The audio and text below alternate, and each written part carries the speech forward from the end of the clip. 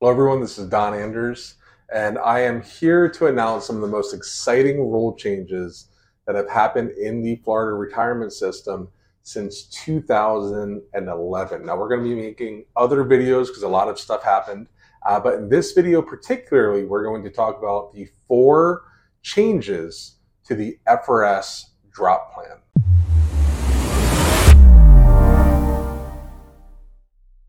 The first change to the Florida retirement system drop program is the interest rate.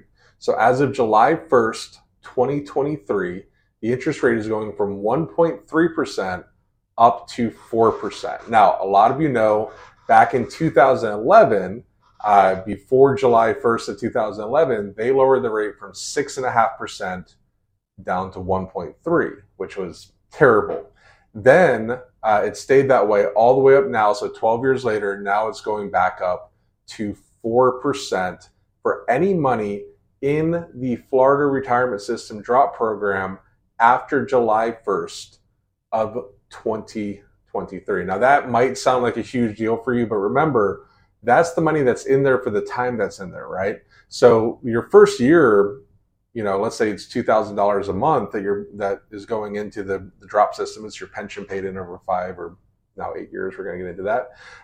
But let's say that that's the case. Well, the first month you're going to have 2,000, then you're going to get 4 divided by 12 that month, and then you're going to have 4. So for some of you, it's not going to make as big of a difference as you might think. For others, it might make a huge difference depending on how much your drop balance is. So what I'm going to do is in a later video, we're going to show you the difference that drop will make, that 4% interest rate compounded over your 5 or 8 years is going to make in your drop account. But we're going to do that in a future video. Just know that as of July 1st, 2023, now the drop interest rate is 4% instead of 1.3. The next change is when you're eligible to go into drop. Now you still have to be full retirement age.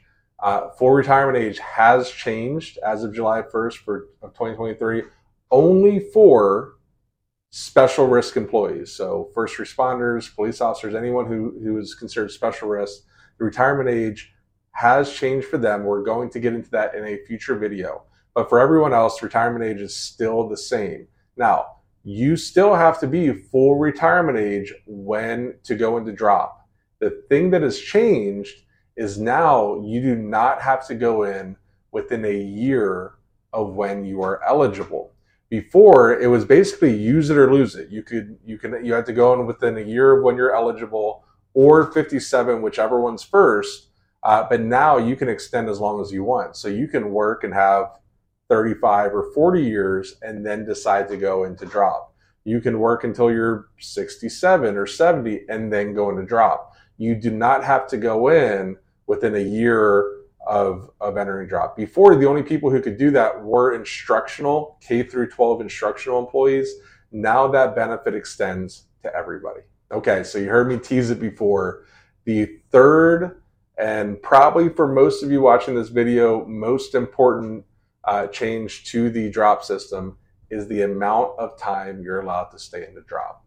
It has changed from a maximum of 5 years for a lot of people up to 8. Now, before, people could extend, but only certain people that were approved by their employer. Now anybody can extend up to 8 years in drop. So if you have 5 years in drop coming up soon, and you want to extend that, as long as your employer agrees to it, you can extend up to 8 years now, which is great. It means more money in drop.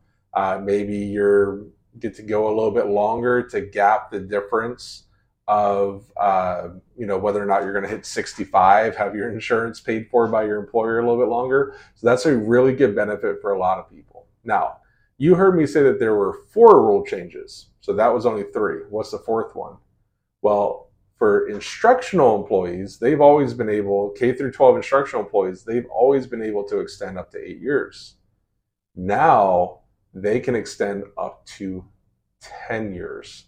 That is right, a decade in drop is what K through 12 instructional employees are allowed to do. Now, does it make sense to go into drop for a decade? We're going to do another video on that. We've actually already done a video on the pros and cons of going to drop. We're going to go ahead and link that up here. But we're going to do other videos on when it makes sense to use these rules, when you should go into drop, should you wait that long? And then we will kind of go over this and break it down. But I wanted to make sure that you all knew of these rule changes effective July 1st, 2023.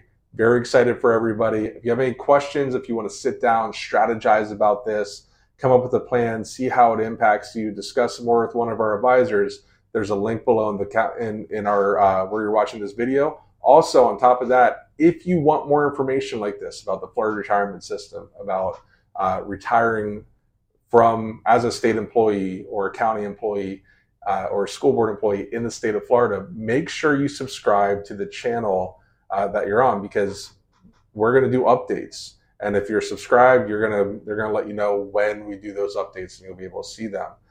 Thank you so much. Really appreciate it. Really happy for all of you. And we will talk to you soon.